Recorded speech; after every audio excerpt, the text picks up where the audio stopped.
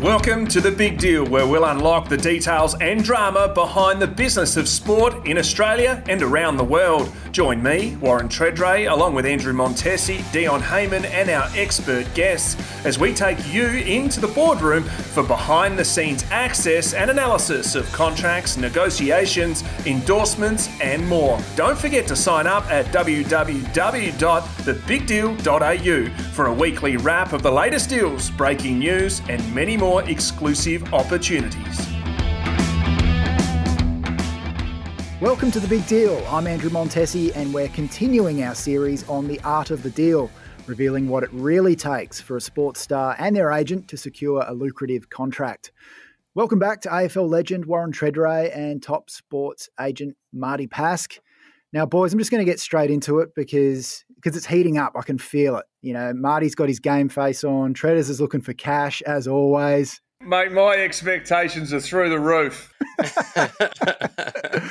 So we are talking about managing expectations and exchanging information. So, Marty, what exactly is happening right now in the process? Yeah, so obviously we covered off on preparation and understanding it. Now, the key component to preparing is leading you to the next part, which is managing the expectation and exchanging that information. So you've got to be clear on exactly why you feel the market value is this, and then have the ability to get the other person's point of view and see it from that other person's point of view or their angle as well. So this is a really clear thing. So before you look too far ahead and you want to go and have your coffees or your boardroom meetings or anything like that, you got to be clear on the expectations of your client and then exchange the information with that client to make sure that, Tredders, I reckon this is what your value is. This is, I reckon, what we need to be able to do, and then make sure that you're 100% comfortable before your agent goes in and asks for what you feel this market value is. Do you ever get questioned on that by your players? Absolutely. And I think a player should always ask this question, or anyone in a negotiation. It's no different to selling your house. So the real estate agent knocks on your door and says, righto, I'm the guy for you. I can get you this much money. Why can you get me this much money? How do you know? How many bedrooms? How many? The house up the road with the exact same amount of bathrooms, bedrooms, near the train station got this. I can get you this. You got to be clear, and you got to give clear reasons and understanding as to why. And then through that information and exchanging it, you build trust. And if you've got the trust, then you should be in a real clear mindset to be able to go and execute. Players can be really unrealistic beasts, and some can be, probably like most in society, most can be pretty realistic and fair and reasonable. You ever got to a stage where what you thought and what the player thought was so far apart? And how did you break that down? Good question. Personally, I haven't got to the point where it's been astronomically different, no. I feel that a lot of the time you do get clientele that will match your own values and have that faith and that trust in you and what you can do. But I think it's important, again, back to the first one. If you're prepared and you've got clear data to, one, back up what you're saying, two, you've got an understanding of salary cap position, list management as well, then you should be in a strong position to then get them to understand where they are. And then three, you're looking at where that particular client fits in that particular list management, salary cap piece, and then market value. So there's obviously certain positions that that can be the unicorn. That can be, there's maybe 5 of them in the whole entire competition. So managing expectation is easy. That's just straightforward. It's like, mate, you sit out here on your own. Every club would love one of you. The demand's here. Then you probably got, the career that might go up and down. So some clubs will want a little bit of protection. So when they shoot the lights out, yeah, absolutely, we're going to pay you. But sometimes we're a bit inconsistent. So we need some cover. So again, how do you protect that and manage that and give that person a clear safety blanket to understand that they're going to be okay? And then you've obviously got the person at the start of their career. Very hard. They come in, they're eager, they're getting games sometimes because their club's in a different position and they just feel getting you to 50 games is important. So that 50 games in the bottom 4 isn't as valuable as the 50 games in for a side in the top 4. So you can hear inflated prices for draftees that might not necessarily be appropriate for that player, and he might have to bide his time a little bit more. So all that preparation and all that knowledge and all that understanding of what the market can do and how it can go needs to be put forward to your client to manage the expectation, exchange the information, and then make sure that each other can see it from each other's point of view. Do you have to under-promise in the hope that you can over-deliver? Because I would imagine you would not want to be in a situation where you've pulled out a number and then, the market has shifted or something's happened and you kind of go back with the tail between your legs and you say, oh, actually, mate, it's a bit less than what I originally thought. That wouldn't be a good situation to be in. No way. I wouldn't want to find myself in that at all. And that is where your preparation's vital, that you don't find yourself in a situation like that where you're going, mate, I reckon we should be shooting for this. And it's like, but what are you basing that on? How do you know that? Are you picking up the Herald Sun and thinking that's just what I should be shooting for? Or how do you know? Have you gone and spoken to 3 other clubs? Have you got players at other clubs in similar positions? Do you know that? How many contracts have you done like that before? All that information needs to be why I'm coming to you and saying, I believe you need to be in this range. A very good deal is this. A pass mark is this. And this is what potentially could happen if you leave. And if the player immediately says, well, I don't care about leaving, so we can just don't even worry about that, then we know straight away we're dealing exclusively with the club. We know the pass mark's this, but we know, hey, this could get us to this, and that means we're happy with it. So conversations, communication, exchanging information, vital, because you're going to manage expectations well if you do it. Treaders, what's the intel like from the players' club room, so to speak? We kind of touched on it, but how much do the boys talk among the group and say, yep, I get paid this or I get paid that, or my mate at the Bombers is getting paid this, and we're sharing the data around, and Marty's made this incredible case, and he's gone Moneyball style. He's got all the data and he's got this beautiful presentation. And then old mate Treaders has chatted to his mates and said, well, actually, Marty, I reckon you're off the mark. I'm worth this. What's it like, Treaders, in terms of the sharing of information among players? They all want to know info, but not many give up much. The ones that give up much, everyone knows about it because it'll spread like wildfire. So it's interesting because it's changed a bit since I played. I retired 2010. What's that? 12 years ago. It's a long time now. Free agency's kicked in. So I think it's fair to say both media and agents can pick up the phone to anyone, and everyone knows how Brisbane did the deal to get to Essendon. Brisbane got Danaher to get from Essendon to Brisbane. They know what Carl Amon's earning after leaving Port Adelaide, because it fits in. Whilst they might not know the exact amount, they've got a fair idea. So I think information is more freely around than ever before. But the reality of where it sits is you can say someone's getting this, someone's getting that, but unless you're a very, very elite key position player, an elite midfielder, you're not going to get top dollar. I know that sounds, we can look at Ruckman. When Brodie Grundy signs his monstrous deal, he's the most valuable, arguably the best Ruckman in the comp with Gawn. And in the space of 2 years, it's now Ruckman aren't as valuable because they've got a guys doing it for cheaper, for less, if you know what I mean. And now they can move picks on. So I think the biggest bit for me is the exchange of information and the reliance and the relationship with your manager, and to stay that, hey, hold them to account, because let's face it, Marty touched on it before, the player's employing the manager. The manager is holding your hand and helping you, and you are super reliant on, because let's face it, you go into the system as a 17-year-old straight out of school, you've got mum and dad, you probably have a family accountant. They haven't done any sportsman's averaging or anything like that over the journeys with the taxation and FBT taxes and all this sort of stuff. It gets very complex very quickly. So for me, probably my question to Marty is, I was someone who wanted to know everything. That necessarily wasn't always the case, because my manager was smart in giving me the information he thought I needed. If I needed to kick up the bum to play really well, and to, when the club's trying to, pay you less and get you to sign and make you commit. You learn a lot of strength through it. So for my question to him is the exchanging of information.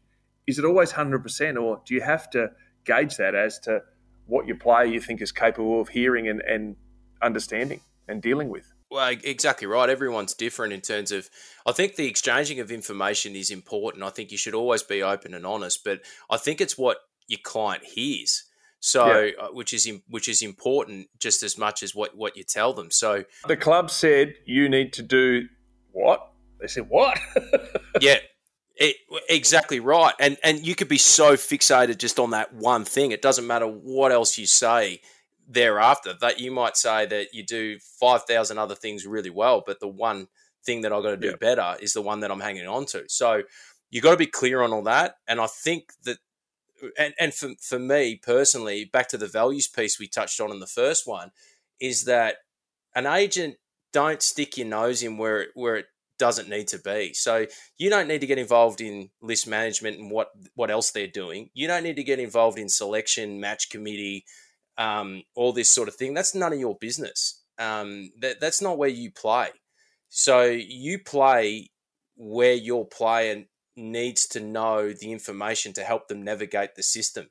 So that's the most important part, to touch on what you were saying. So if there's a piece about the coach, or if there's a piece about where I'm playing, that's between player and coach. That's got to be a conversation to encourage your player to go and find. We talk about information. Go and find out why I'm being moved, or go and find out what's going on, and then come back to me, and then I'll help you digest the information the best I can do. And if you need me there, I'm happy to be an extra fly on the wall to witness both parties. But I think the key thing there is, don't stick your nose in where it's not wanted for a start and make tensions heighten. Make sure you're giving the right information. And if there's anything that's borderline not your responsibility as an agent, when you're managing this expectation, you've got to encourage the right conversations for your client to have it with the decision maker that's helping or hindering or delaying the negotiation,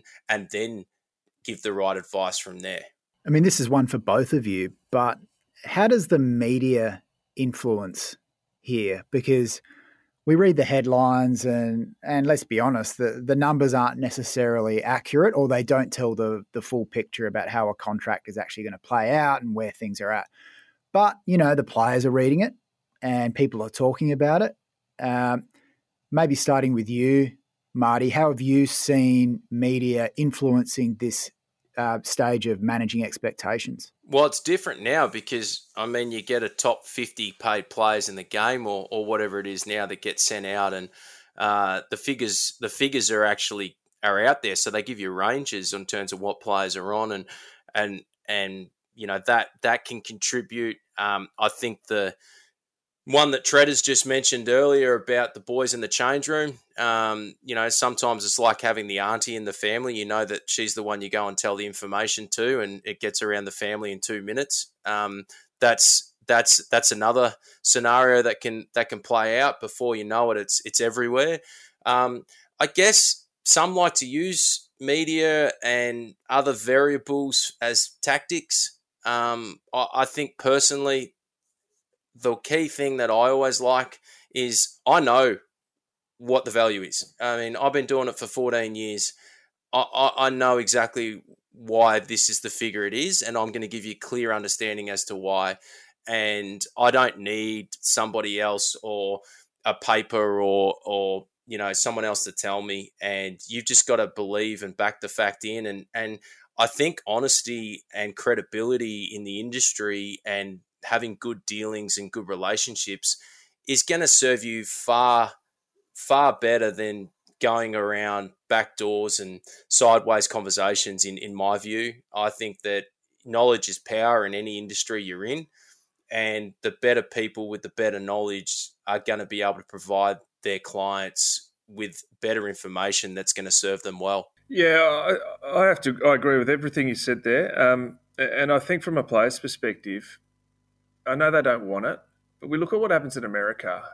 you would take away that reporting and fake reporting and speculated reporting and, oh, is he going to do this? Is he going to do that? Can't believe he signed for this. If we actually revealed financially what players were earning. And I've always been someone who has said, really, it's none of their business. But post-football, maybe it's because I worked in media and I'm now not involved in it. But I look back at my career and I go, you know what, if I was actually earning or showed to earn what I was doing, I don't think I'd have much complaint. You know, I think I was performing. Yeah, there'd be complaint once I got injured and I was still getting paid really well. But I think people would have to understand that you signed that deal before you're injured. So I think that would take a lot of it out. I just don't think we're really mature enough as an industry for everyone to understand that, because it's easy for me as a player and players to sit there and whinge about the media and but they don't know the figures and they're trying to get an idea or a ballpark. So if you wanted to take that away and take that external pressure away, well, you'd just be dealing with straight facts and straight realities. So I think, as we say, with all that sort of stuff, the exchanging of information and reported, it's speculated this. Now, we all know a ballpark what someone's going to be earning, but reality is also, too, a lot of the media, for people who haven't actually played in the industry and have close contacts inside club list management or managers, they're just making it up. So I don't think that helps anything apart from sell papers. And that just puts undue pressure on players. Yeah, I agree. And I look at some other systems around the world, like, you know, the American system, which everyone wants to always use as the yardstick. Like, you look at guys that it's just a completely different market, and it's an entertainment market. There's 250 million people for a start. There's a lot more money in it. But they also have their issues. I mean, you look at the Russell Westbrook situation this year at the LA Lakers. I mean, he's arguably their highest, I think he is off the top of my head, the highest paid player. 47 million owed this year, I think I read yesterday. And it's like it's his fault. Playing unbelievably well. Yeah, he's turned it around. And I mean, I just, look, at the end of the day, Russell Westbrook doesn't sit there and jump up and down and say, I want $47 million. Someone determined his value. Someone negotiated the collective bargaining agreement for the NBA players. There was a roster manager over there, which they call the GM. He's come up, he's gone to his agent and said, we're giving him the max contract. And you reckon Russell Westbrook's fault for signing it, do you? It was Oklahoma, wasn't it? It was Oklahoma. And thankfully enough, they gave us Paul George at the LA Clippers, and that's another story. But I've got Kawhi Leonard. We're paying a bloke $30-odd million to be load managed. But anyway, it's a whole different market, and you're right. I mean, the maturity level wavers over there, where they've been probably used to it from, you know, Magic Johnson days. I don't know how we're gonna do it over here, to be honest. Well, thank you, boys. It's another cracking episode in our Art of the Deal series. We're going to continue with part 3 in the next episode. So listeners, make sure you subscribe to the show on your favourite podcast player and join our community at www.thebigdeal.au. Before you go, don't forget to join our community by subscribing for free at www.thebigdeal.au and get a weekly email bringing together the hottest sports deals, breaking sports biz news as it happens, and much more. Join me at www.thebigdeal.au.